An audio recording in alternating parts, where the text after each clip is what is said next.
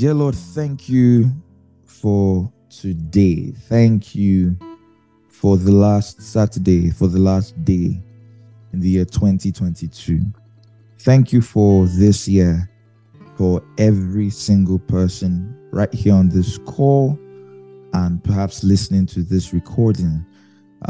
Regardless of what may have transpired this year, whether positive or not, I thank you because one thing is sure, that you have been faithful. I thank you for testimonies. I thank you for answered prayers. I thank you for prayers we are yet still waiting on for answers. I thank you for the lessons we've learned this year. I thank you for everyone here because indeed you love us.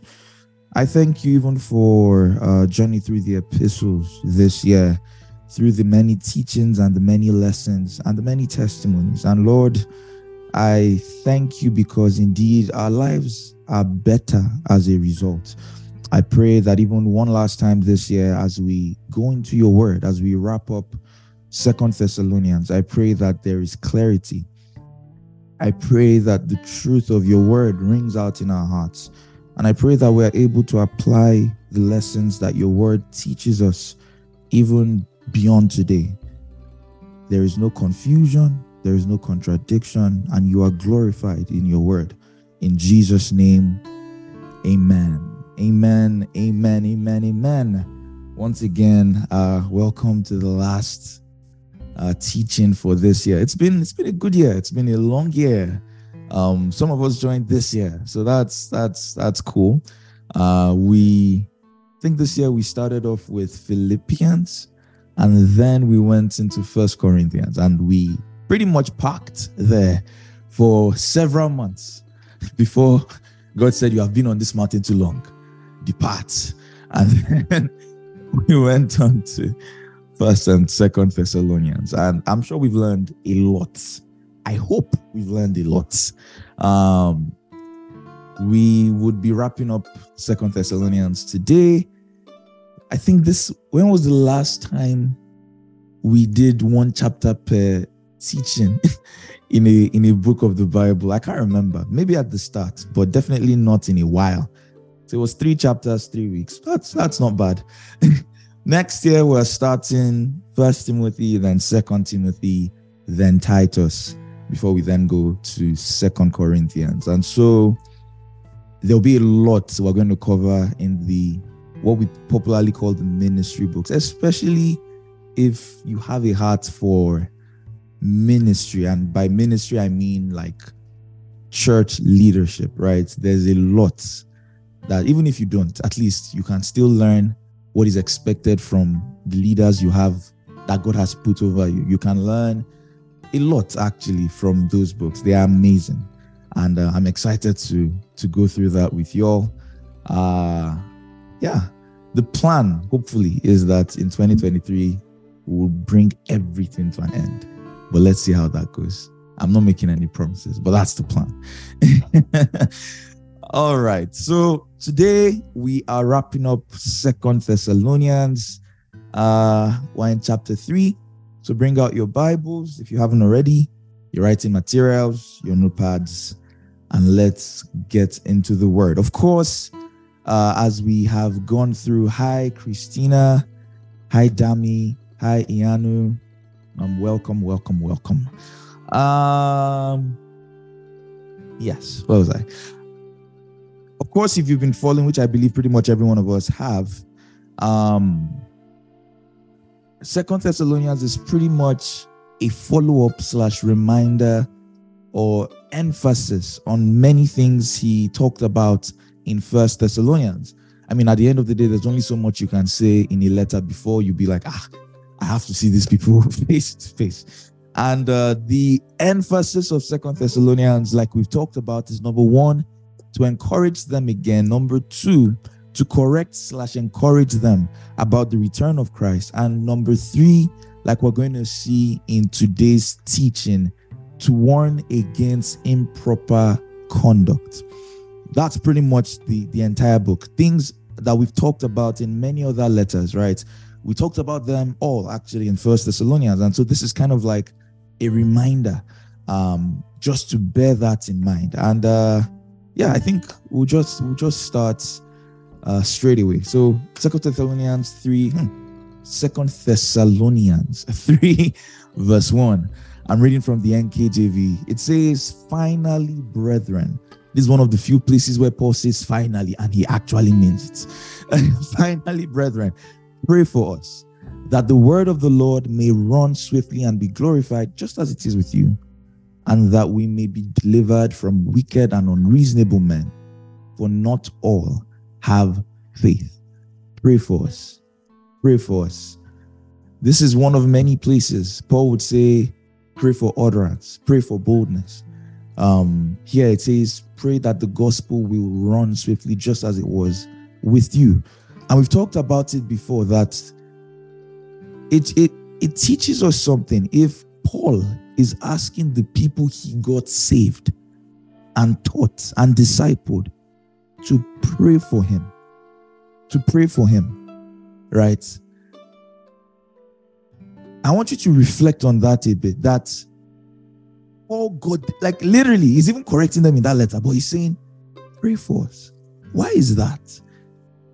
Why is that? Of course, it's nothing new, but it's a mindset to have that two things actually. First of all, our prayers are effective. I know we say it a lot, but you should actually be aware that if we pray for something, we should expect a change in that thing. If I tell a friend, or if you tell a friend, I'll pray about it, expect results.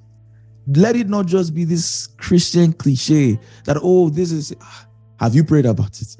Or I'll pray about it, and you just pass it off. No. For Paul to remember to say, guys, pray for us, it's because he believes in the power of prayer. And we should as well. That if a friend is confused and you say, I will be praying for you, it's a big deal. You actually expect that because you are praying for that friend, confusion will cease. I mean, you see Jesus' words. He said, the devil desired to sift you like wheat, but I have prayed for you. That can be the testimony of our lives. It can be the testimony of our friends. That, oh, the devil desired to sift so and so. I won't call names. Don't worry, I won't drag anybody yet. It's too early. We just started. But I have prayed for you. I have prayed for you. Meaning, if I did not pray for you, the devil would have sifted you like wheat. Think about that. Like, our prayers are effective.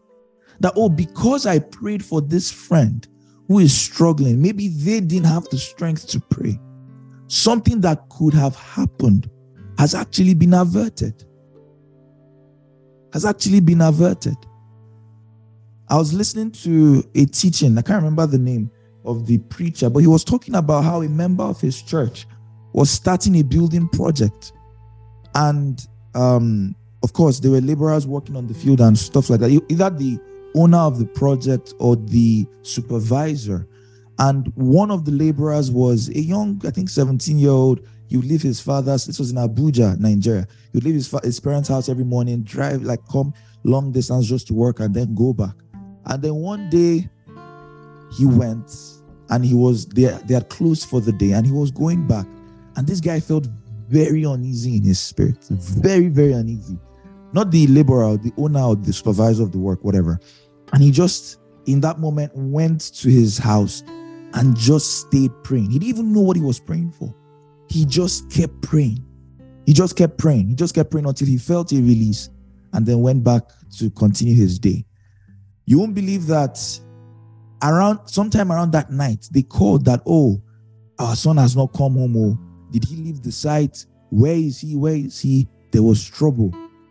The next day, the boy called that he was somewhere in another state entirely, that they should come and pick him up. Apparently, what happened? On his way back, he entered a wrong bus, right? Soon enough, they carried all of them to a site where they were literally butchering people for rituals and stuff like that. He saw them killing people. As soon as they came to his turn, The guy that was in charge, he said the incantations. He was about to kill. He paused. He said the incantations again. He paused. He told them that take this guy as far away from here as possible. We can't use him. And I'm sure you've heard stories like that. Straight away, they carried him, dropped him by one highway before he found his way, found a phone, called, and his life was spared. Again, the devil desired to sift you like wheat, but I have prayed for you. The boy did not even know anyone was praying for him. The man that was even praying did not even know what he was praying about. But at that moment, God was able to step in. I know I've talked a lot about, for instance, understanding and trusting in the wisdom of God. But don't be misunderstood. Don't be misled, rather. There are certain times where it's not that God allowed a thing. It's because we didn't pray enough. Let's be honest. It's because we didn't pray. God was willing to act. God was willing to step in. But we didn't pray about it. Or we didn't pray about it long enough. God was the one that told Elijah, go and tell Ahab, rain is coming. Elijah didn't say, Ahab, rain is coming. And he just went. No. He went to the mountain. He prayed 7 times. He bowed his head. He said, go and check. He said, oh, there's nothing. He prayed again. Go and check. There's nothing. He prayed 7 times. And then he saw what? He said, there's a fist. A small cloud, the size of a fist, rising up. He says, go and tell Ahab, pack your things and go. If not, the rain will meet you on your way. There's an attitude to prayer that as a church, as a believing community, or as believers, we should not lose. Believe in the power of prayer. It really changes things. It really changes things. People's lives have been spared. People have been healed. People have escaped temptation. Like Jesus told them, watch and pray, lest you fall into temptation. Meaning, if you don't watch and pray, you will fall. But if you pray and watch, you will not fall. And it's amazing to think about the potency of prayer, that it's not just something for myself. All of a sudden, I can pray for my friends. I can pray for my leaders, my church leaders. We're in an age where we are seeing scandals, one place after the other. You can pray for your leaders. That's why Paul is saying, pray for us. He realizes that the prayers of these people, it's not a function of what do they know. Do they understand the triune nature of God? Can they interpret? No. He says, you are saved. You have the Holy Spirit. Pray for us. Because I know, because you have prayed, this would happen. So think about it. He's saying, pray for us that what? The word of the Lord may run swiftly and be glorified. Meaning, because we pray, we can actually see the gospel spread fast because we pray. And so, not only that, he says that we be delivered from wicked and unreasonable men. In the same place or in the same church, he has talked about persecution and bearing it patiently. He's telling them, pray that God will deliver us from these people. Meaning that because we pray, we can be delivered from persecution. We can be delivered from opponents of the gospel. Because we pray, we can see the God. You might wonder, doesn't God want the gospel to spread? Why do we need to pray about it? This is not necessarily a teaching on prayer, but just a simple look at the Bible, you would understand that the will of God is almost always in tandem with human cooperation. God wants all men saved, but if they don't say yes to the gospel, there's nothing he can do.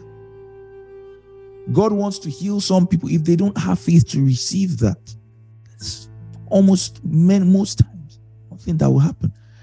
Even Jesus, he said Jesus could do no mighty work in his hometown. Why? They didn't believe him.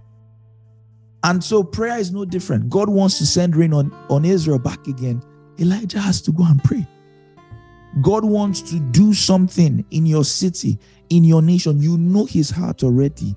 How do you see it come to pass? You pray. You pray. So that's the first point. Realize, actually build up that mentality that when I pray, I should expect things to happen.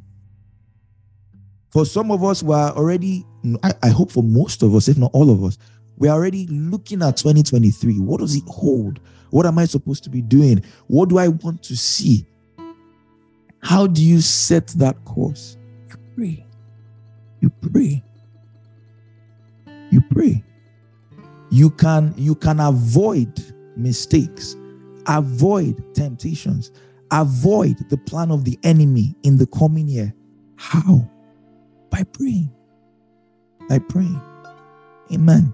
So that's the first thing. Realize your prayers are effective. And the second is just a flow of that realization, that if you realize that the prayers of believers are effective, then in moments of weakness, you should be vulnerable enough to request for the prayers of people around you. If you truly believe in the power of prayer as a believer, you should be able to you should have friends, especially in moments where you're like, I don't know what's going on. Say, guys, just pray for me. I'm going through this and this and this, and I'll be honest with you. I am tired, or I can't really find the strength in me to stay in the place of prayer as I know I ought to. Can you pray for me? Can you pray for me? Can you pray for me? Can you pray for me? Be open enough. We're still going to talk about the importance of a church community in this same chapter, but be open enough to reach out to your brothers and say, the same way Paul would say, brethren, pray for us. You should be able to say, brothers, sisters, friends, pray for me that this and this and this. Oh, my parents are pray for me that this and this and this. I know, yes, you are praying on your own, but there are times where you should also be able to have people join you in prayer and say, let us all pray concerning this thing.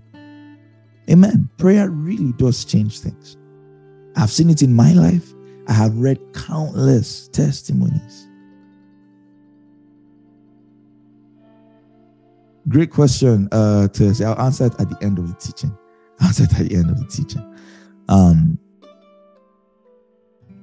Yes, prayer works. Prayer works. So it says that the word of the Lord may run swiftly and be glorified, and that we be delivered from unreasonable and wicked men, for not all have faith. Meaning, if they were not praying, the impact of wicked and unreasonable men will be seen to a greater degree. And God help you now be saying, oh, it's the will of God. Persecution, believers will be persecuted. Last, what can we do? No, not all the time. Sometimes, yes. In the prayer, what God will give you is strength to go through. It might not avert the situation, but at least pray first. Hold His will and pray. Know what He is. We've talked about that before. Pray. You say, I'm not sure if God wants to heal. What kind of pray? Pray for the healing. God wants to heal. We can talk about the if nots. If it doesn't get healed, what will happen? We've talked about it. Actually, no, we can. But we hold the will of God in prayer. That is the heart of a believer. We hold the will of God in prayer. We know what God's ideal is, even if we in the world around us don't oftentimes see that happen. But we can hold on to God's ideal and see it happen through prayer. All right, let's go on. Verse 3.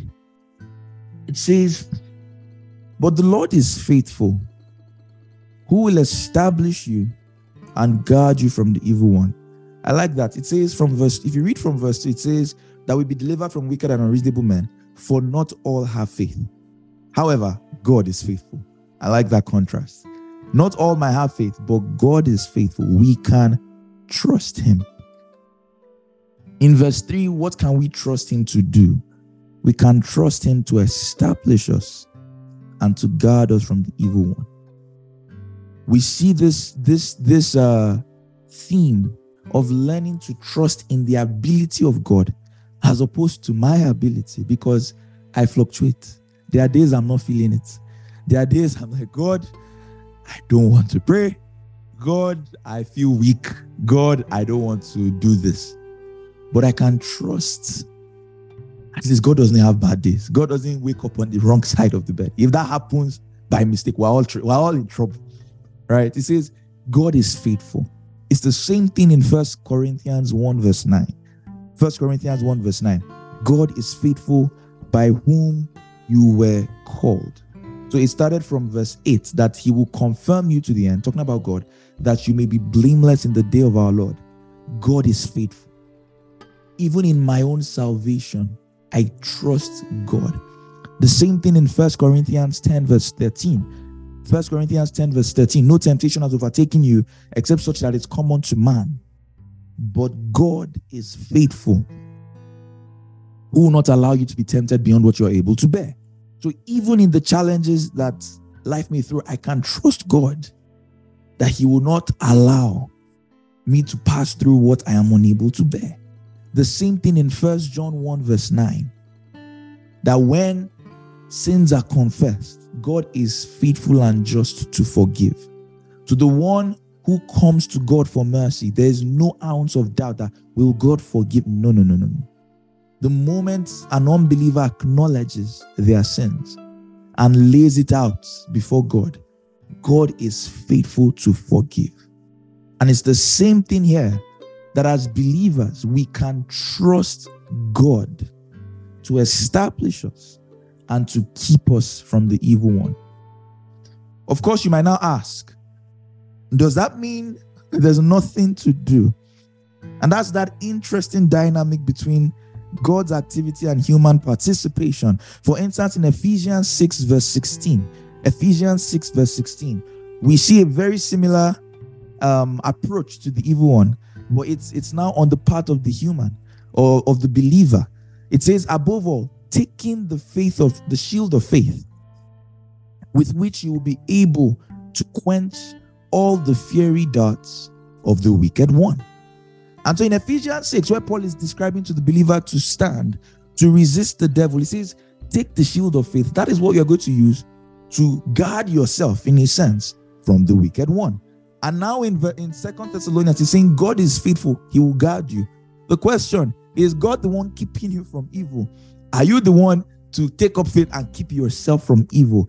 What is the balance? And the answer is what? As most confusing, should I say confusing, or seemingly contrary or opposing facts of scripture, the answer is both. The answer is both. And that's why Paul would say in Philippians, in Philippians, that work out your salvation. Philippians 2 verse 12 to 13, I believe. Work out your salvation with fear and trembling, for it is God who works in you both to will and to do. And so every believer can trust that God is at work in their lives, but there is still the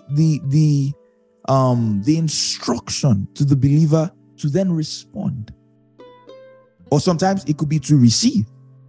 Sometimes it could be to put off, put on. Who put the new man there? God. But we have a responsibility, in a sense, to now put it on. To put it on. To put it on. In Philippians 2, the context is that God is already doing something on your insides because you are saved. Give it expression. And it's the same thing we see here.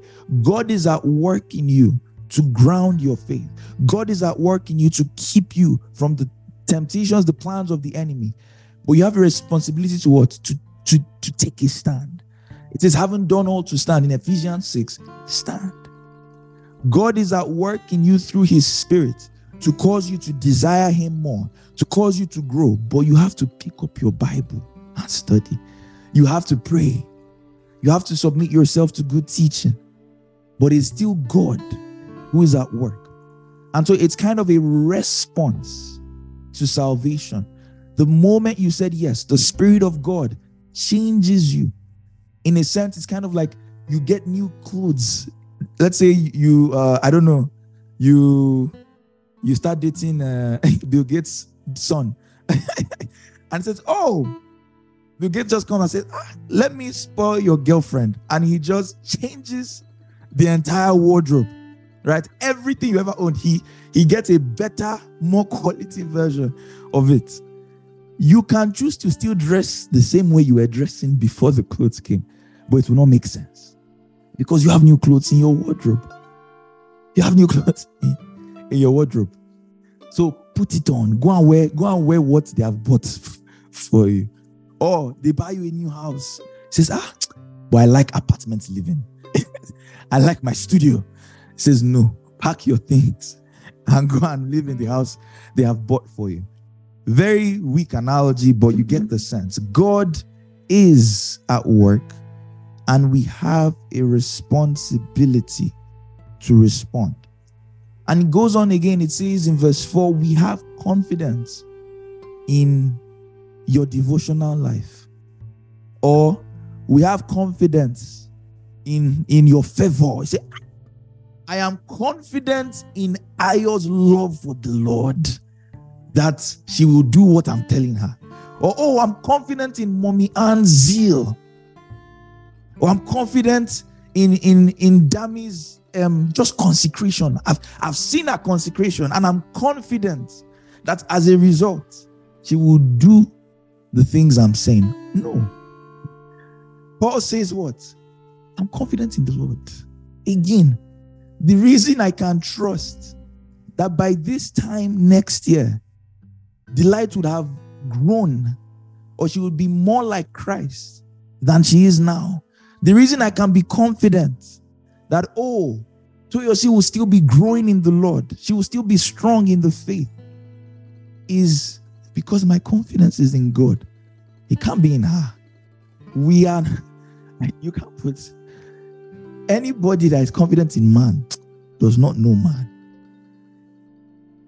In fact, you just look at your life, just look at your 2022. It's, if anything, your trajectory, at least I know my own, is like this. It's going up, but it's still up and down. It's not a straight line from point A to point B. It's like, maybe sometimes even, you go down bad. And then you pick, maybe June, July, as that summer came, say, something happened. It just went down. 2 weeks, no prayer. But thank God. So maybe there was a retreat. Maybe your friends were there. You picked yourself up and you're back. And so you look back at the last 365 days. And if anything, what you would see is the faithfulness of God. It's not your efforts. Yes, you responded in a sense. Yes, thank God for his church friends and stuff like that. But the reason ultimately that we are all still strong in the faith, growing in God, is because God is faithful. God is faithful. God is faithful. Amen. And so we can be confident in God concerning ourselves. And it's the right way to talk as believers. That, I'm sure that by the next time I see you, you'll be growing in God. You'll be even more prayerful than you already are. You'll be even more zealous. Why? My confidence is in God. I trust God that next December 31st, you'll be better. I trust God. I don't trust you, but I trust God. I trust God. I trust God. Amen. It says we have confidence in the Lord concerning you. It's the same thing he says, for instance, in Philippians 1 verse 6. I'm confident of this very thing, that he who has begun a good work will complete it until the day of Christ. Is God I'm confident in. It's God I'm confident in. It's the same thing Paul would say in second. It's the same thing Paul tells Timothy in 2 Timothy 1 verse 12. 2 Timothy 1 verse 12. It says, nevertheless, I'm not ashamed, for I know whom I have believed, and I am persuaded that he is able to keep what I have committed to him until that day. It's God I trust. How do I know that 50 years down the line, no matter what may have come, God forbid, good or bad, my heart for God will still be intact? I trust that he is able to keep me. How do I know that 60 years, regardless of what life throws at me, God forbid an untimely death, God forbid, a terminal illness, I would still be strong in the Lord. How do I know? I trust that He is able to keep what I've committed unto Him. That is the attitude of a believer. How do I know that over the next 12 months, I would only have grown in God? I trust that He is able to keep. I trust that He's able to keep. Amen. Amen. That's how to talk. That's how to talk about your believing friends. That's how to talk about the people God has put you over. That's how to talk about your own life. I was like, I don't know. This life is unpredictable. Anything can happen. No. Yes, anything can happen. But we look to the one who is faithful. The one who is faithful. Amen. It says in verse 5, now may the Lord direct your hearts into the love of God and into the patience of Christ. I love verse 1 to 5 because it just puts the heart of the believer and just rests it on the ability of God. And just rests it on the ability of God. That it's because, and it's like I said, really, if you can just build that consciousness that everything I'm able to do for God, it's because He's at work in me. He's at work in me. He's at work in me. It makes it so much easier. It's not in my own strength. It's because His Spirit is at work in me. His Spirit is at work in me. That's the testimony of the new covenant. It says no one will have to tell your neighbor, no, the Lord says, will know the Lord. I will cause them to walk in my ways. He's at work in you. He's at work in you. Amen. And so yet again, He says, may the Lord direct your hearts into the love of God and into the patience of Christ. Patience, of course, because of all they were going through, the intense persecution. And He says that let Jesus be your example. That the same way, like for instance in Hebrews 12, it says He endured the cross, endured the shame. Why? For the glory that was ahead. He has become that example. It says He learned obedience by the things that He suffered. And so He has become a high priest that can resonate with our infirmities. Because He was in every manner tempted just as we are. And so He becomes the ultimate example of bearing under persecution, bearing under suffering. And so these people are going through a lot. And Jesus will say, I'm with you. I've gone through a lot. He says, I'm just coming from a lot.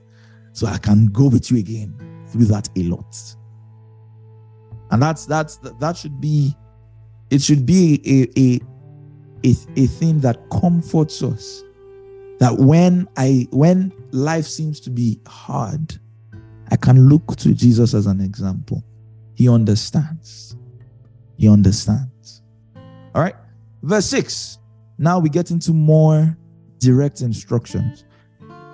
It says, but we command you, brethren, in the name of our Lord Jesus Christ, that you withdraw from every brother who walks disorderly, or sister. So you say, it's just brothers or sisters are fine.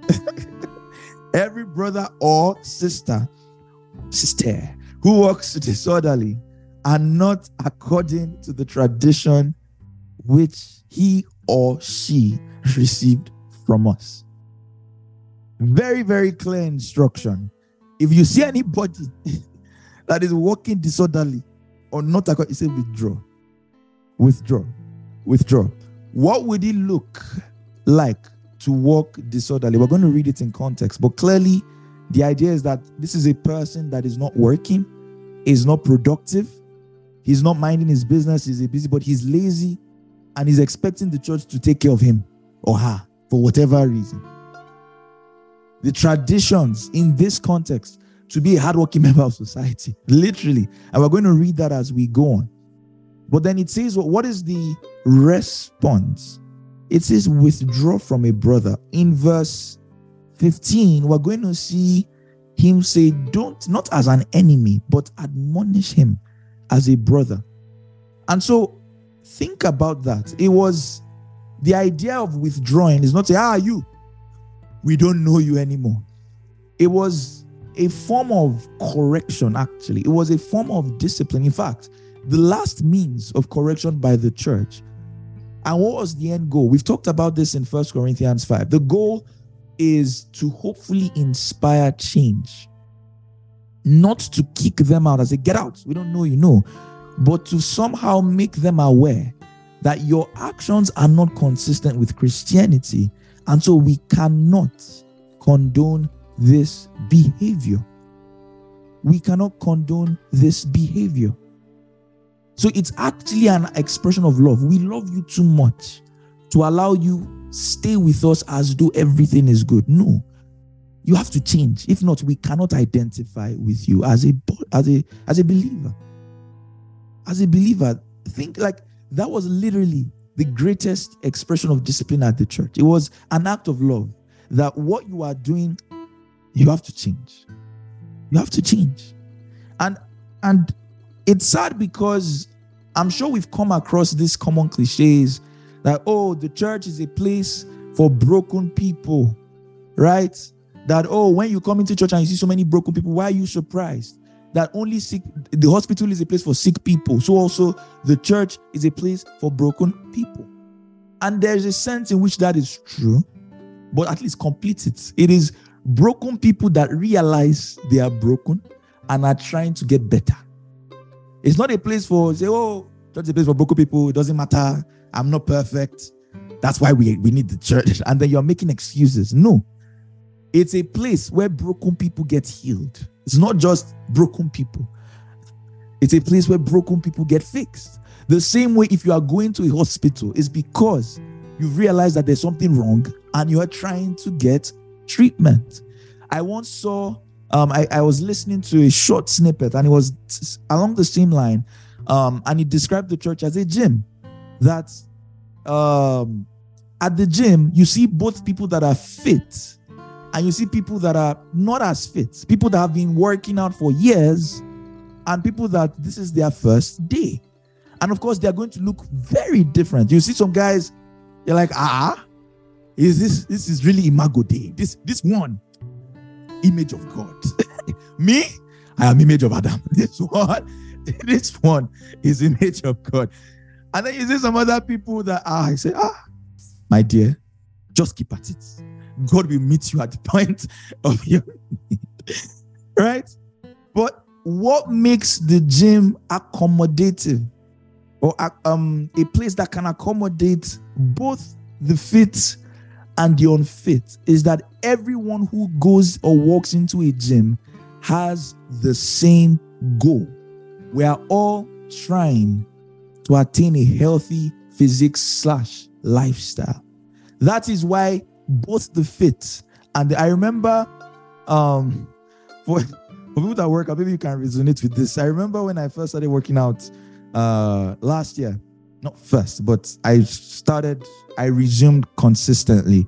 And one big guy, one day he came up to me, he was like, that you come pretty often, that keep it up, I can already see the gains. I was like, oh my God, there is hope for me.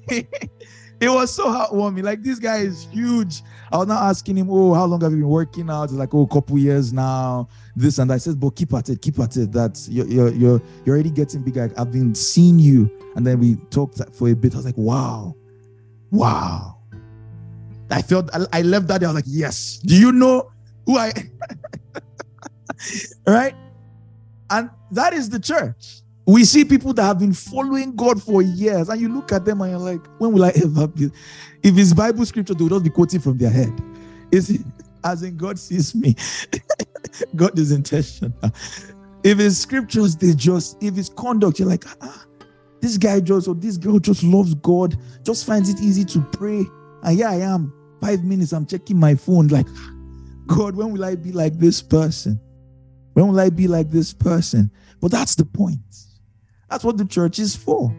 You see people that have been following God for years. You see people that just started. People that have been praying hours upon hours consistently their whole life, and people that are struggling. People that have studied the word of God to a point where they know, they understand Christianity to a very great degree, and people that are just learning the gospel. That is fine. And just like the gym, the point there is it doesn't matter how far you've gone. What matters is that we are all going in the same direction. And so at any point you join, we can just join the train. Just follow us. You will catch up. That's the church. However, nobody goes to a gym, at least ideally, unless it's Planet Fitness. Sorry, I didn't mean that. And you bring a couch, you bring pizza. You say, oh, I want to watch TV, and you are sitting down and you are just eating. No. And then they say, oh, kindly leave. This is not the place where I say, no, the gym is a place for all. No, ma. No, sir. If you are here to work out. And it's the same thing with the church. Yes, we don't criticize weakness. We can accommodate brokenness. But we don't condone that whoever joins us stays in that state. So let's balance that message of the church is a place for broken people. No, it is for broken people, but broken people that are actively by the Spirit getting better. And so you don't say, it doesn't matter now. Is it not the church? It's a place for all. No, ma, no, sir. If we are aware that you are walking in willful, continual sin, you will either need to change or we will disassociate from you. It's that simple. It's that simple. It's that simple. And that is the teaching of, that's what Paul means. That you see a brother or a sister, like, it's a guy, but Paul told us to walk. He's saying, forget Paul. Who is Paul? I say, who is Paul? I say, thank you very much. We don't recognize you, at least not now, as one of us. Hopefully, the point is, with that dissociation, you would realize the gravity of what you've done, and you change. Again, this was in response to a person walking willfully and continuously in sin. Not that, someone made a mistake or someone fell into sin. I say, you are not. No. We never, the church of God should never, and it's a place where we probably not balanced it well enough. If there is a repentant heart, the church of God must always welcome. Yes, there may be some level of discipline, especially if they were leaders, but the church of God never turns away a repentant heart. And that's why Paul was saying in 2 Corinthians that so that the devil does not take advantage, because we are aware of his devices. If a person realizes that what he has done or she has done is wrong, the church welcomes them back with open arms. You don't say, you are excommunicated for 2 weeks, and they say, but so they should not, or you say 2 months. You've been excommunicated, so they should not come to church. If they say they are sorry, they realize they should not fellowship. That's an extreme. However, in the state they are in, say no. So for instance, in 1 Corinthians, it was a guy that was sleeping with his father's wife. And for whatever reason, I'm not a pastor. I've never led a church. I don't know the complexities of church administration. But it seems like it's hard to do these things today for whatever reason. I'm not sure why. But ideally, let's say it's a youth church and there's someone there. She's living with her boyfriend. You call it out. Ideally. Say, what are people doing? You're praying every night. Say, this is not ideal. This is not ideal. It's not ideal. Say, why is the church getting into my business? Yes, the church is to get into your business. That is the responsibility of the church. That's what Paul said in 1 Corinthians 5. He says that we judge ourselves. It says, judge amongst you. Judge amongst you. Judge amongst you. Amen. All right. So that is it. We command everyone. We command you that you withdraw from every brother that walks disorderly and not according to the tradition that you received. It says in verse 7, for you yourselves, you know how you ought to follow us. For we were not disorderly amongst you. In 1 Thessalonians 2 verse 10, he said the same thing. He said, you are witnesses, and God also, about how devoutly and justly and blamelessly we behaved ourselves amongst you. We set an example. In 3 verse 8, it says, we didn't eat anyone's bread free of charge, but we worked with labor and toil night and day, that we might not be a burden to any of you, not because we do not have the authority, but to make ourselves an example of how you should follow us. And that's beautiful, especially for ministers of the gospel. And what he's saying there is that our lives, not just in our message, that you can look at how Silas and I behaved amongst you, and Timothy as well. He says we worked day and night. And his point in verse 9, where he says, not because we don't have the authority, like we've talked about that in 1 Corinthians 9. If you remember, he had every right to say, oh, church, take care of me. Why? Because I am the one ministering to you. Ministry was already working off. I hate that assumption that I say, that what does it mean is a full-time? So let him go and get a job now. The truth is, if you do ministry well, it is working off. Do you know how many problems? Like I said, my dad is a pastor. The family I stayed with when I first got to the US, the dad was a pastor. This man is always on calls. He's always counseling, always advising. He's driving somewhere. Someone is sick. They need to go and pray for them. They are fighting in their marriage. He needs to go and resolve it. There are times my dad, 3 a.m. Oh, my wife is in labor. Can you pray for us? This man has to wake up at 5 to be at the office at 7:38. But you don't know. You only know my pastor, which is fine. It's fine. I'm not angry. But it is a lot of work, especially if done well. If your heart is really with the people you are leading and you really know what it means to serve and pour out yourself as a sacrifice, it's a lot of work. And so Paul is saying that despite that, we still worked. We still had a 9 to 5 in quotes. It probably wasn't 9 to 5 for them, but we still worked. Why? Just so that we can be an example. Just so that we would be above reproach. Remember 2 Corinthians, that it will not be said that, oh, Paul is doing this for the money. He said, I would rather preach without charge than to have anyone not come to Christ because they think I'm doing it for the money. It's to allow the message spread, and it's to be an example. And so he's telling them that you saw us. We're teaching, we're preaching, we're still working full-time jobs. And yet, one of you will now say, they don't want to work. Why? Say you will work. If not, you will not eat. So that we might not be a burden. First Thessalonians 2 verse 9. It says, for you remember, brethren, our labor and toil, for laboring night and day, that we might not be a burden. We preach to you the gospel of God. And it's still that same thing we said about the whole gym analogy or the church analogy, that at every point, it doesn't matter where you are, unless you just came in to the faith. Number one, there will always be examples to look to. There will always be examples to look to. And at a point, you yourself should be an example to people coming behind you. That's why Hebrews says, at this time, you ought to be teachers. It says you still need someone to teach you the elementary principles of the oracles of God. It's not done. It's not done. It's not done. It says by this time you should take strong meat. You still need them to make milk at your age. At your age.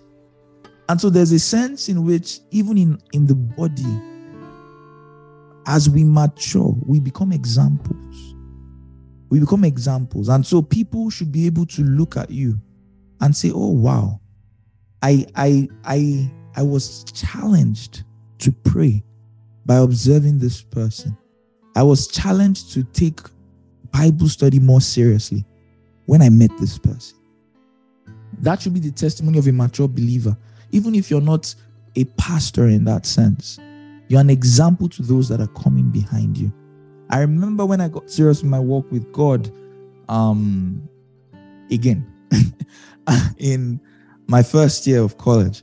And it was like, okay, what do I wasn't really sure. No one took me by the hand in that sense, because it was more just a personal experience. I was in our redemption camp, Congress, and I just God, I'm going to take you seriously from now on. So I just got to school. I told my guys I had changed, but it wasn't like someone held me and then was there to disciple me until I met people in months to come. But I wasn't even sure what I was supposed to do. I opened my Bible and I'm like, okay, what am I supposed to read? What am I supposed to do? But how I started praying, I would never forget. There was this guy then on our floor. He was the chaplain of our floor. And so the chaplain is, our school then, we have nightly devotions, right? And so there's someone there who is, well, we're all classmates, right? Because we're arranged alphabetically in our rooms. So if you are A, 4 of you, the first 4 A's, 2 bunk beds, that kind of thing. And so on our floor, it's literally your classmates, the guys you go to class with and everything. And so there's a chaplain among them to like conduct the devotions. And so this guy, very, very zealous guy, very zealous guy. And every night, he would just be walking around the floor and be praying in tongues. And everyone would hear him. So I had come back to school. I was serious. I was like, I had in my heart, I'm like, I'm ready to take God seriously. I didn't know what to do per se. But what started to happen is that as he walks past my room and is praying, I just become very restless. Even if I'm sleeping, I just become very restless. And then one day I said, me too, I can pray now. Is it only you that pray? And I didn't walk around the floor, but I went out, I left my room, I went to one corner by the stairs. And that was the first time I think I decided on my own to pray that night. Like just pray, just spend time with God in prayer. Before then, it's just, God, thank you for waking me up as I go into the day, go with me, all those prayers. And I just decided to spend time. And from there, every night, I was like, oh, this was so fun. And I started going, and that was how I developed a prayer culture. It's because someone was an example. At that point, no one was necessarily discipling me. So they didn't say, oh, but from now, you'll be praying every day and studying. I was on my own. But because I heard how I saw an example. That's what got me praying. That's what got me praying. And so as believers, you really don't know the impact that your devotion, your consecration to God, what it can do in the life of someone who is coming behind you. Don't wait to say, oh, I don't have a platform to teach like Daniel does. Or, oh, I don't think I know this well enough. Or just do what you are supposed to do. It's the same reason we go to the gym. One of the reasons why it's a lot easier to work out in the gym than at home. Home workout. I hate. When COVID happened, I said I'll resume when COVID ends. I'm not working out because I don't have the motivation to do it. But you go to the gym and you see people that are working out. I'm like, wow, I will not embarrass myself here. So you too, you do what you're supposed to do. Or you see people and you're like, if this guy can do this just by coming every day, that means me too, one day, maybe 2 years, maybe 3 years, I will get there.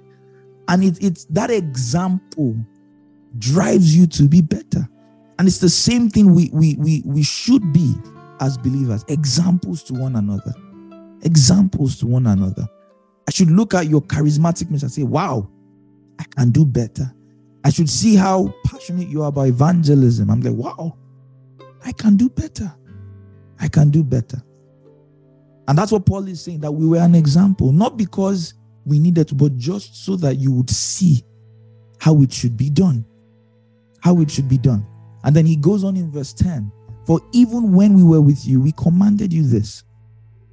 If anyone will not work, neither shall he eat. And the idea there is that by eating, meaning at public expense, like the church is not going to support you. If you are not working, yes, I can understand that for some people, they are doing the best they can and they don't have enough. Those ones will take care of them. But you are not doing anything and you just want to come in the evening to come and do Lord's Supper with us. Say, God forbid. You are not coming. We're not going to welcome you. And so there we even start to see wisdom in things like generosity. Like sometimes people ask, oh, that if someone is taking advantage, should I just keep giving them stuff? Or so like, clearly the Bible says we don't condone laziness. We don't. I remember then again, this is just bringing back memories from school. We usually use the sachet waters, right? And so you have to buy a bag of sachet water. And usually it's locked past a certain time in the day, like 8 p.m. or so. They lock the store, and you can't get sachet water until the next morning, right? And so I think then a bag of sachet water was 100 naira. I think so. I don't know what it has become now under this new regime, but then it was 100 naira. And what will happen is that, of course, you want to buy like one or two so that you have water to drink, right? You don't want your water to, like the foolish virgins, your water will finish and you can't buy water until the next day. No, Ayo, we have an international audience. You can't say pure water. Sachet water. Oh, it's 300 naira now. Can you imagine? Times 3. It is well. God will help us. Only God. Pray for Nigeria. Only God can help us. But then what would happen is that there'll be some guy, because it's 100 naira. But then a bottle of juice then was also 100 naira. And so there were always those guys in our hall that when they're eating is juice, they're buying, all of that. And in the night, they will start going around to ask for sachet water. And that thing really upsets me. I'm like, why didn't you? It's not that you don't have the money. You went to buy juice that you finished in one sitting over a bag of sachet water that will last you like 2-3 days. Now you are coming to ask because the gate is locked. I'm like, why didn't you buy? And then you have the heart of God. So you are now like, is it fair if I say no? But then these people are always, and what will now happen is that if they know you give, they will never buy that every night. I beg, give me 2 bags, two sachet water, 2 pure water, 3 every night. I'm not buying it for you. You have the money. Buy yourself. I can understand the ones, maybe they were like the foolish virgins. They had a bag, they didn't know it was only 1 or 2 left. And then it finishes and they need water. At least those ones they buy. But the ones that they are using it to spend on other things are not buy water. It just used to annoy me so much. So much. I'm like, this is the last time. Tomorrow it opens. Go and buy your own. And there's a similar thing going on here. That's the idea. We don't, if someone clearly is wasteful with his money, we don't encourage such behaviors. So for people asking, where's the wisdom in generosity? When can I say no? These are some guidelines. We're going to get to, for instance, in Timothy, where Paul is describing the widows that the church should help.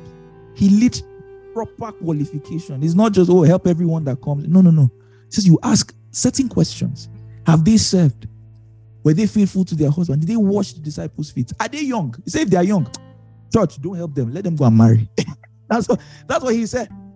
He says, don't say no. These ones, if as they are young like this, they will just keep, the church will become their new husband and they will not do anything with their lives. Just let them go and marry.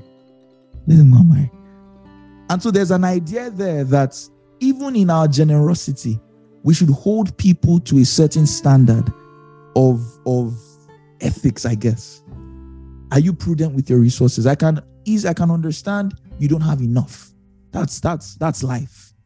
But not that you were wasteful or you are a wasteful person. If you were wasteful and you've come to see the error, that's fine. You are a wasteful person. The next time this money comes, you are still going to waste it.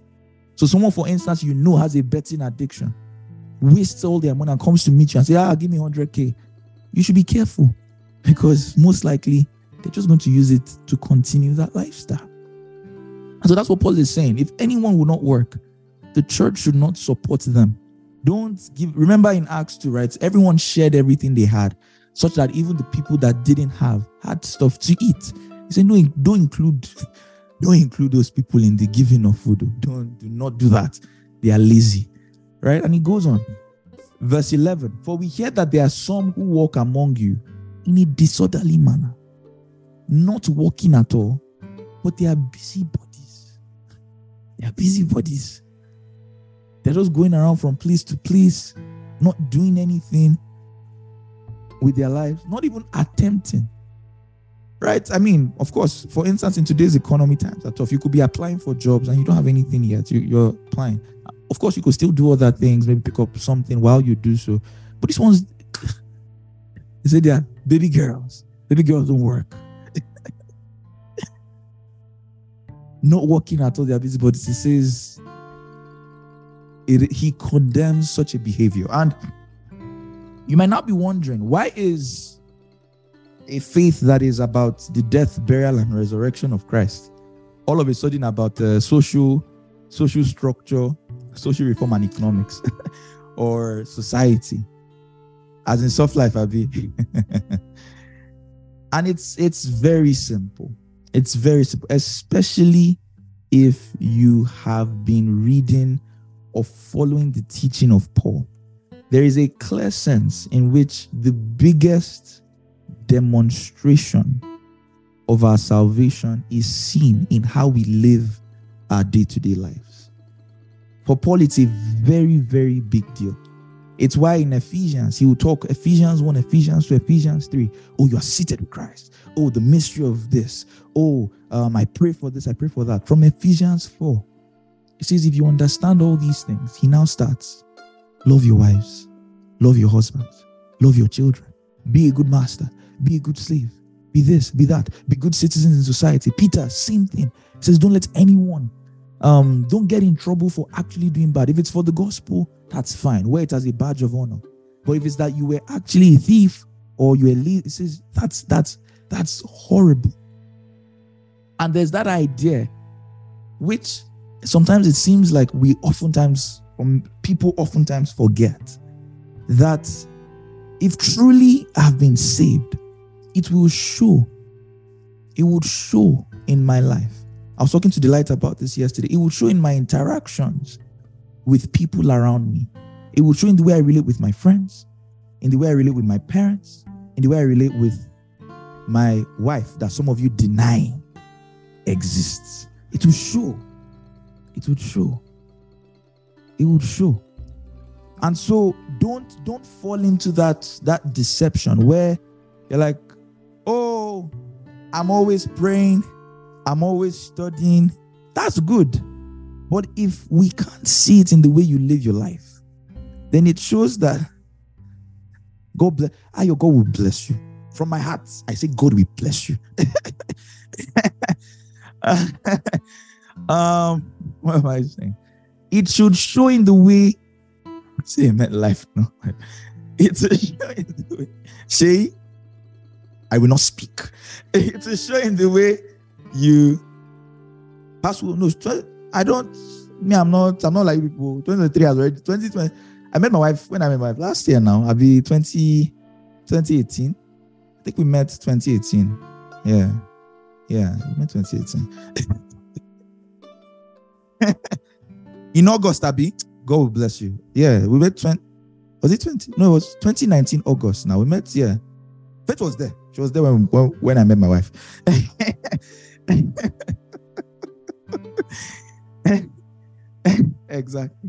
Exactly. Anyways, what am I saying? Are you metalita? You people are just it's bad belly. You to we said be an example. You said just like Daniel. Example. Say no. Okay? No wala. But I've lost my train of thought. What? Okay. I'll mute you. So yes, I was saying that it should translate into how you live your life. I was talking to a friend the other day and I was telling her, I was like, sometimes we don't even realize, like if you truly understand what stewardship looks like or what it means that you've presented yourself to God, even in your health, you would realize that it matters to God how you take care of your body, how you eat, how you rest. It matters. It actually matters. How you take care of your finances. It matters. It's not just as long as I am living, I will always worship you. You show your worship in the day-to-day of your life. What is worship? You are showing that you are submitted to a deity. How do you show that? Yes, singing is part of it. But more so, I can tell that this person loves God. Not by how loud they shout on Sundays or how well they cry when a certain song comes on, but by their actions the next day. How they act at work. You're like, this guy is just excellent. That is worship. That's why if you read the Message translation, and I think they really got the essence of that passage. The Message translation, Romans 12 verse 1. It says, here is what I want you to do. God helping you. This is the Message translation. It says, take your everyday, ordinary life. You're sleeping, you're eating, you're going to work, and you're walking around life, and place it to God as an offering. Embracing what God does for you is the best thing you can do for Him. They really got the essence of what it means to be a Christian. In that time, it was all the things they saw how they loved one another. And that's what Jesus said, that by this all men shall know you are my disciples, that you love one another. They saw the generosity that rich people are selling stuff to give to the poor. Masters and slaves eating at the same table, listening to the same teaching. Husbands and wives, all of a sudden, wives are no longer property. They are actually loved and honored. And wives are not trying to usurp the authorities of their husband. They actually submit and what kind of community is this? What kind of community is this? Beyond the, you just had retreats. You people, I know you people now, you're always praying. I know you people now, your church that's down the road. Beyond that, it's how you live amongst yourself. Like, wow, indeed, something has changed. And that's why to Paul, you might be like, why is it a big deal for him to find out? It's because it says a lot about your Christian testimony. That you're hardworking. You are diligent. You're not lazy. You're not lazy. It says a lot actually about your Christian testimony. It says a lot. There's a reason why if you look at history, Christianity has contributed the most to humanitarian efforts. Whether it's from abused people, poverty, education, health, it's Christianity. It's Christians that you see going out of their way to serve. Why? We've seen the example in Christ. We've seen more than any other community in the world what it means to give yourself up, what it means to live. And what did you say it meant to live? To die to yourself, to sacrifice. And so there's a reason why you're like, these Christians, that should be the test of these Christians. They're always doing good. They're always just helping other people. They're just so loving. They're always so kind. There are people, I remember in our school, the International Student Community, it was literally run by just Christian families. And so these people would help. They would move in there. They will help move your stuff in. They will help if you need a place to stay. They would gladly accommodate you. They will transport you to the grocery store and back. Why? It's the example we've seen in Christ. And it matters. It really does matter. It really does matter. If you're... Let me drink water. If you're a believer or if you see someone and their devotional life seems to be there, but you can't translate it to the day-to-day, it shows that there's a disconnect. It's bordering on lifeless religion where it's no longer impacting their hearts. It's not impacting their hearts. Because if truly you capture the essence of Christianity, it would show. It would show in everything. It would show in everything. Amen. All right, let's go on. Let's wrap it up. It says, now those who are such, we command and exhort through Jesus Christ, that they work in quietness and they eat their own bread. Meaning, stop being a busy, but stop being idle. Indeed, an idle mind is the devil's work. If you find out that you're just idle, even if you're working 9 to 5, go and do something. Go and preach. If you find idleness carrying you to start doing things you ought not, it means you have too much time on your hand. Go and be productive. Do something, take up something. All right. It says the work in quietness eats their own bread. It says, but as for you, brethren, the rest of you that are getting it right, don't be weary in doing good. There are two common interpretations. Fortunately, both are good interpretations or plausible. I lean more towards the context interpretation, but for doing good to some means, in the context of what we've been reading, those that are doing good are those that are working with their own hands, are productive members of society.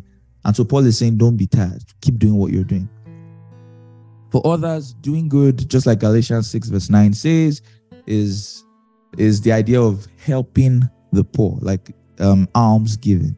And so the interpretation there would be that even though, yes, there are people who are lazy and are trying to take advantage of the church's generosity, don't let it discourage you from actually helping those who need help.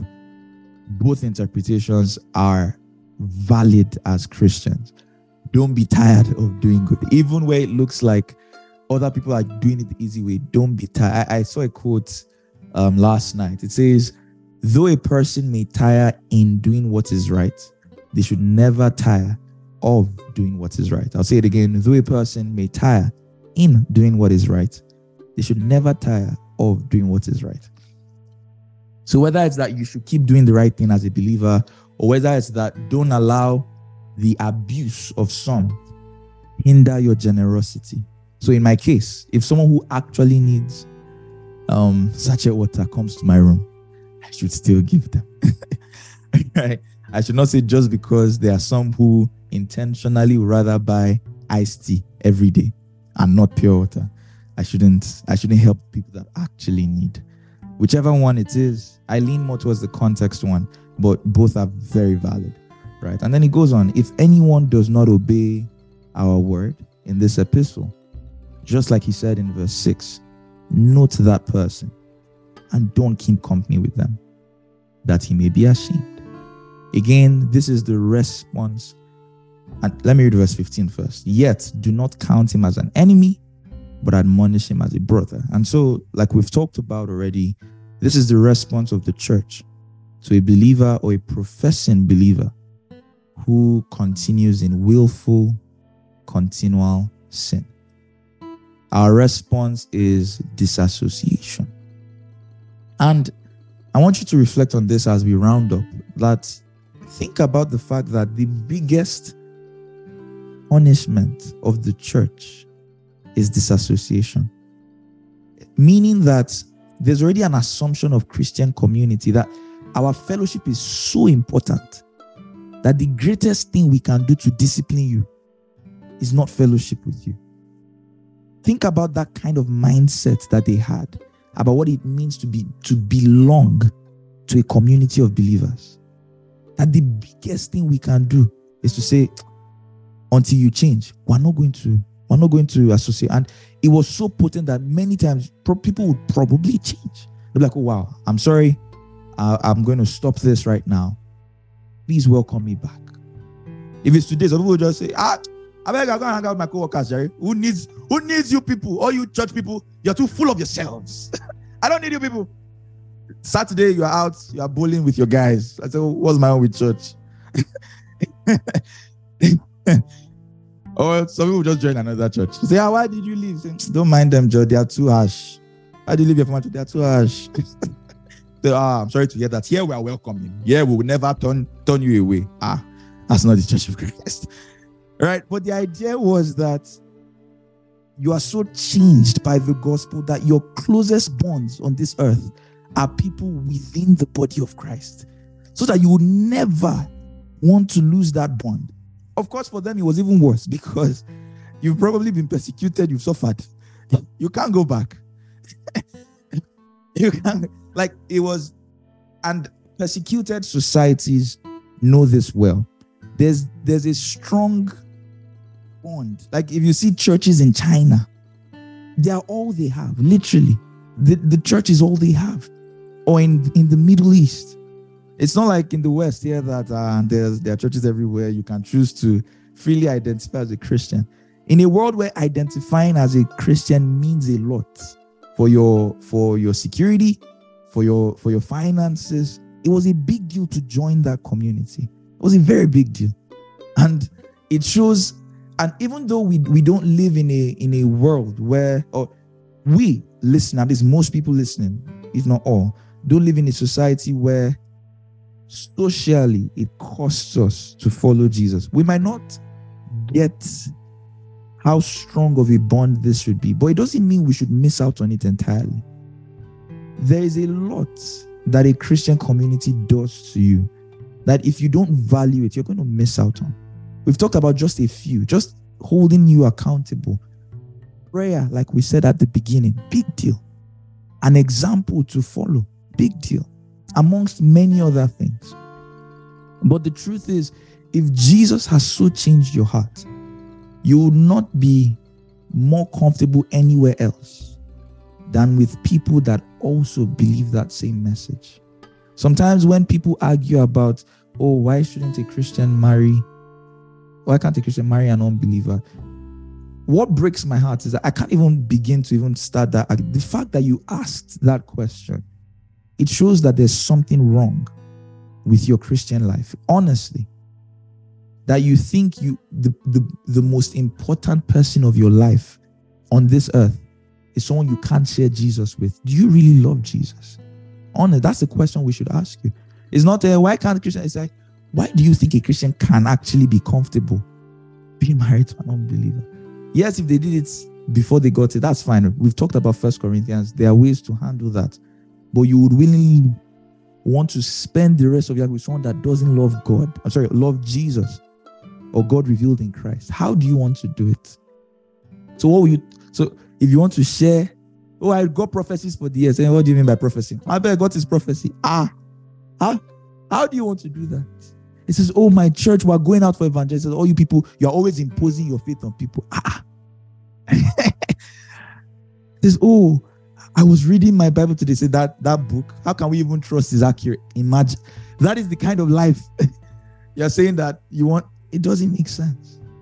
If you truly love God, if you truly love what he has done for you in Christ, you will be most comfortable with people that have there's just this and I'm sure we can, at least for many of us, as say you're too noisy, can you reduce your prayer a bit? For many of us that I hope by God's grace we're all serious with our walk with God, you should have experienced that it's different when you're with your unbelieving friends. You are more restricted in a sense. You are not as free as someone that you shout in tongues and say, my God, that is my brother. That is my brother.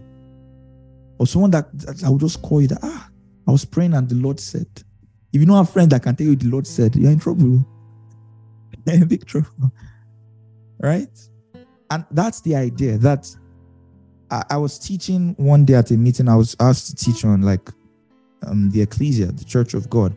And I told them, and it's still true, that after salvation, God's greatest gift to you is the church.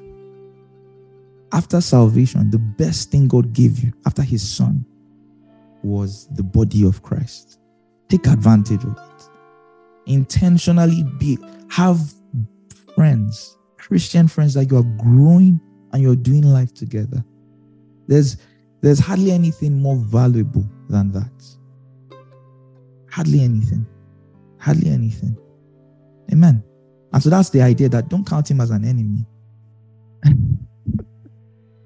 I think you're funny. Ideally, your partner is in the body. So it's all joint. All joint. But that's the idea. That's the idea. And it says, don't count him as an admonition. So it's still an act of love. That we choosing not to fellowship with you is an act of love. It's not in a harsh, get out, where you know.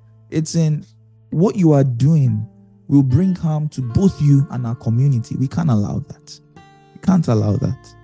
Please change. You are still even admonishing the person that you're like, stop this thing now. Leave your father's wife. Now what's wrong with you? Leave your father's wife. Right? It's not in a condescending, cold sense that get out. How dare you? You are still your father. We don't know. It's still an act of love. That stop what you're doing. Stop what you're doing. Amen. Amen. Finally, now may the Lord of peace, verse 16, 2 Thessalonians 3:16, may the Lord of peace himself give you peace always in every way. The Lord be with you all. And I love how Paul always reminds them that because you have peace with God, Romans 5, you can go through life in the peace of God. Same thing Jesus said in John 14:27. Peace I leave with you, my peace I give to you. Not as the world gives, do I give to you. Let not your heart be troubled, neither let it be I'm afraid. The idea there is that because I'm in right standing with God, I have nothing to worry about. I have nothing to be afraid of. I have nothing to be afraid of. I have nothing to be afraid of. Finally, the salutation of Paul with my own hand, or with his own, with his own hand, which is a sign in every epistle. So I write. Verse 18, the grace of our Lord, for the last time in 2022, the grace of our Lord Jesus be with you all. Amen. Amen, amen, amen, amen. With that, we come to the end of 2 Thessalonians and the end of JTT 2022 edition. It says I'm emotional. Glory! Ooh. We're done for the year. So, 2 Thessalonians, again, helpful things to... It says Paul had a chat. It'll be grace, there'll be grace, peace, faith, hope, and love. If you had 5 daughters, those would be their names. But yeah, I hope it was a good year. I hope we've learned a lot this year, even just today as well. As usual, go back through 2 Thessalonians. It's literally, you could finish it in like an hour. It's not a long book at all. And just remind yourself of the things you've learned.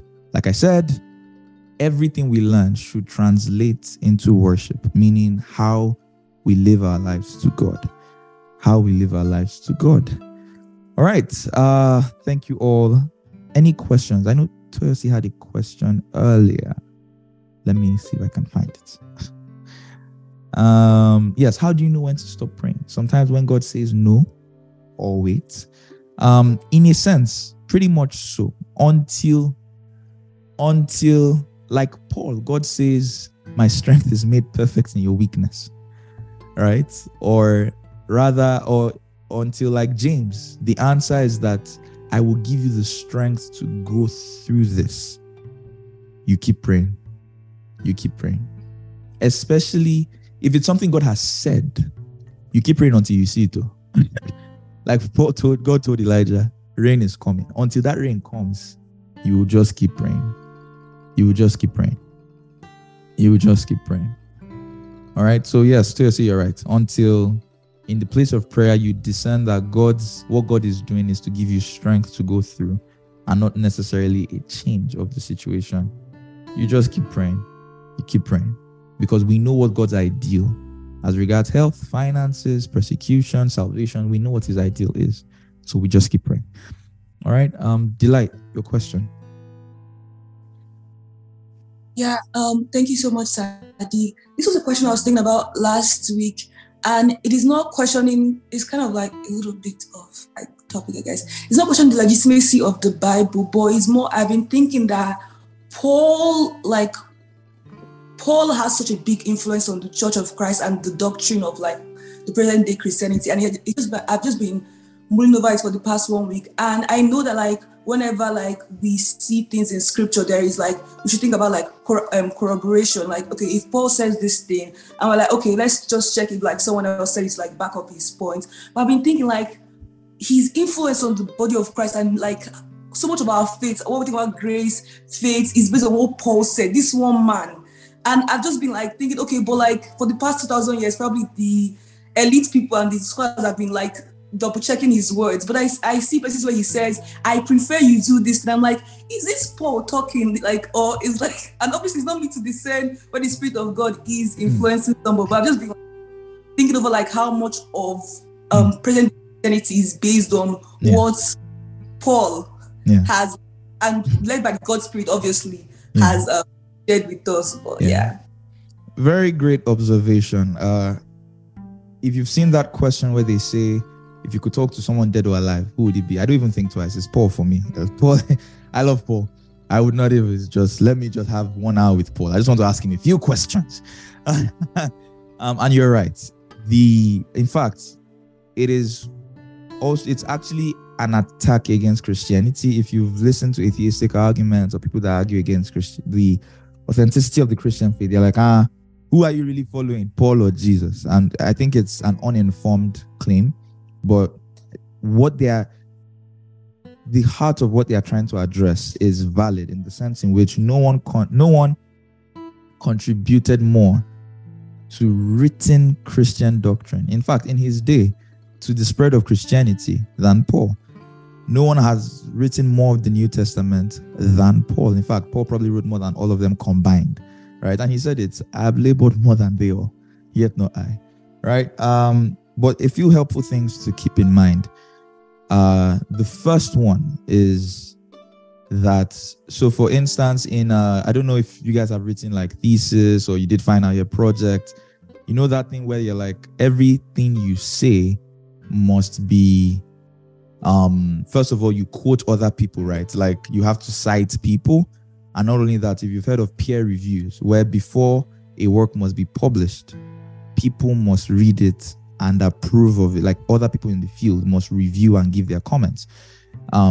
So for starters, we know clearly that Paul's epistles or Paul's message, the church knew, like the apostles and the church leadership in Jerusalem, they knew what he was writing and they knew what he was teaching, and they approved his message, right? So we see that in Galatians, where he talks about how he went, they gave him the right hand of fellowship. We see it in Acts, right? We see all that. We see Peter even say that Paul writes about these things, some of which are hard to understand, that unlearned and unstable people twist it to their own destruction. And so there's a clear sense in which Paul is not like he's like in one corner molding Christianity as he wills. We trust not just his inspiration, but that the inspiration of the people who were actually with Jesus, they read and they approved of his writings, right? So it's not isolated. That's the first thing. The second is that anywhere Paul does not speak by inspiration, he actually says it. And this is only in 1 Corinthians, to the best of my knowledge, where he says, I'm writing this to you, not the Lord, but I. And then he ends by saying, I think I have the Spirit of God when I say this, but it's my advice to you, when he was talking about marriage and stuff like that and all of that. So Paul does not leave us guessing. Any other place he gives commands, instructions, or teachings, he expects you to receive it by the inspiration of the Spirit, unless stated otherwise. So you don't even have to worry that is Paul imposing his preferences, or is this actually God's plan for Christianity? We're going to talk about it a bit more in 1 Timothy, where it says, I do not permit a woman to teach. And we're going to do probably one whole teaching on what is a woman's role in the church of God. Can women be pastors and stuff like that? Because Paul clearly says, I do not permit. And for starters, we just need to come to text. We have to be honest. Paul says, at least to the Ephesians in general, I do not permit a woman to teach or to have authority. So why is Paul saying that? Is that the will of God? Is it his preference? What do we make of that? But you're absolutely right. No one has contributed more to Christian thinking than Paul. I mean, it's not necessarily the first time in the operations of God. The entire Old Covenant rested on Moses, right? So it's not like it's unusually strange in that sense. So yeah, good observation. Good observation. Any other questions?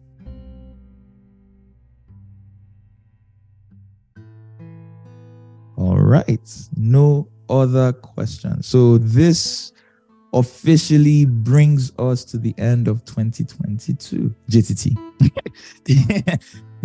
Some of us still have many hours to go, but thank you all for the journey through this year, second year now. It's the end of year, right? I'm glad you stuck through and you heard my voice almost every Saturday morning and you were not tired. Like I said, we're going again next Saturday, 1 Timothy. All right, so get ready. There's a lot. I love the ministry books, Timothy, Titus. There's a lot we're going to cover. So get ready for that as well. As usual, if you have any questions, always feel free to send me a message, send me a voice note. If you don't have my number, please ask right now in the chat. I'm always available. I have questions to even answer as I leave this call now. So that's what I do for a living. Oh, Christina, we're glad you joined us as well. Of course, share with your friends if this has blessed you this year. Share with someone that needs help with Bible. So tell them, wow, we're doing Timothy. Come and join us. Share it with people that need help with their Bible study. And okay, someone doesn't have my number. Ayoshe, anyone that has my number, please just put in the chat. We'll share. They share this question boundary. If it's pertaining to the word of God, ask me. You can't ask me. I don't know, but if it's about the Bible, ask me. If it's not about the Bible, if it's life, how does the Bible impact this area? You can still ask me. I'll share my thoughts. All right. I will share my screen. Thank you very much, Ma. It's always a privilege to see you here. So thank you very much. Say end of year. We'll do end of JTT party. We'll do that one. I assure you we'll do that one. We might not do end of year now. Did my wife cook New Year's? No, we're going for dinner, actually. We're going for dinner. So we're having dinner and then we'll go watch the crossover service. So that's our plan for today. All right, so my number is in the chat. If you want to be added to the broadcast list and you're not there already, just send me a message and I will do that as well. All right. Let me share my screen for the last time in 2022. Let us take our benediction. Unmute yourselves. 1, 2, go. I am a diligent student and doer of the word. I am a teacher of the word. The word is profitable for my growth. By the word, I am correct. by the word, and in the word, my spirit rejoices. Glory to God. Happy end of 2022 and happy new year in advance. Woo. I'll see you all in 2023. Better, bigger, by God's grace. Is this smarter? This is fatter or smarter? Which one? I said fatter. Fatter. Faster or fatter?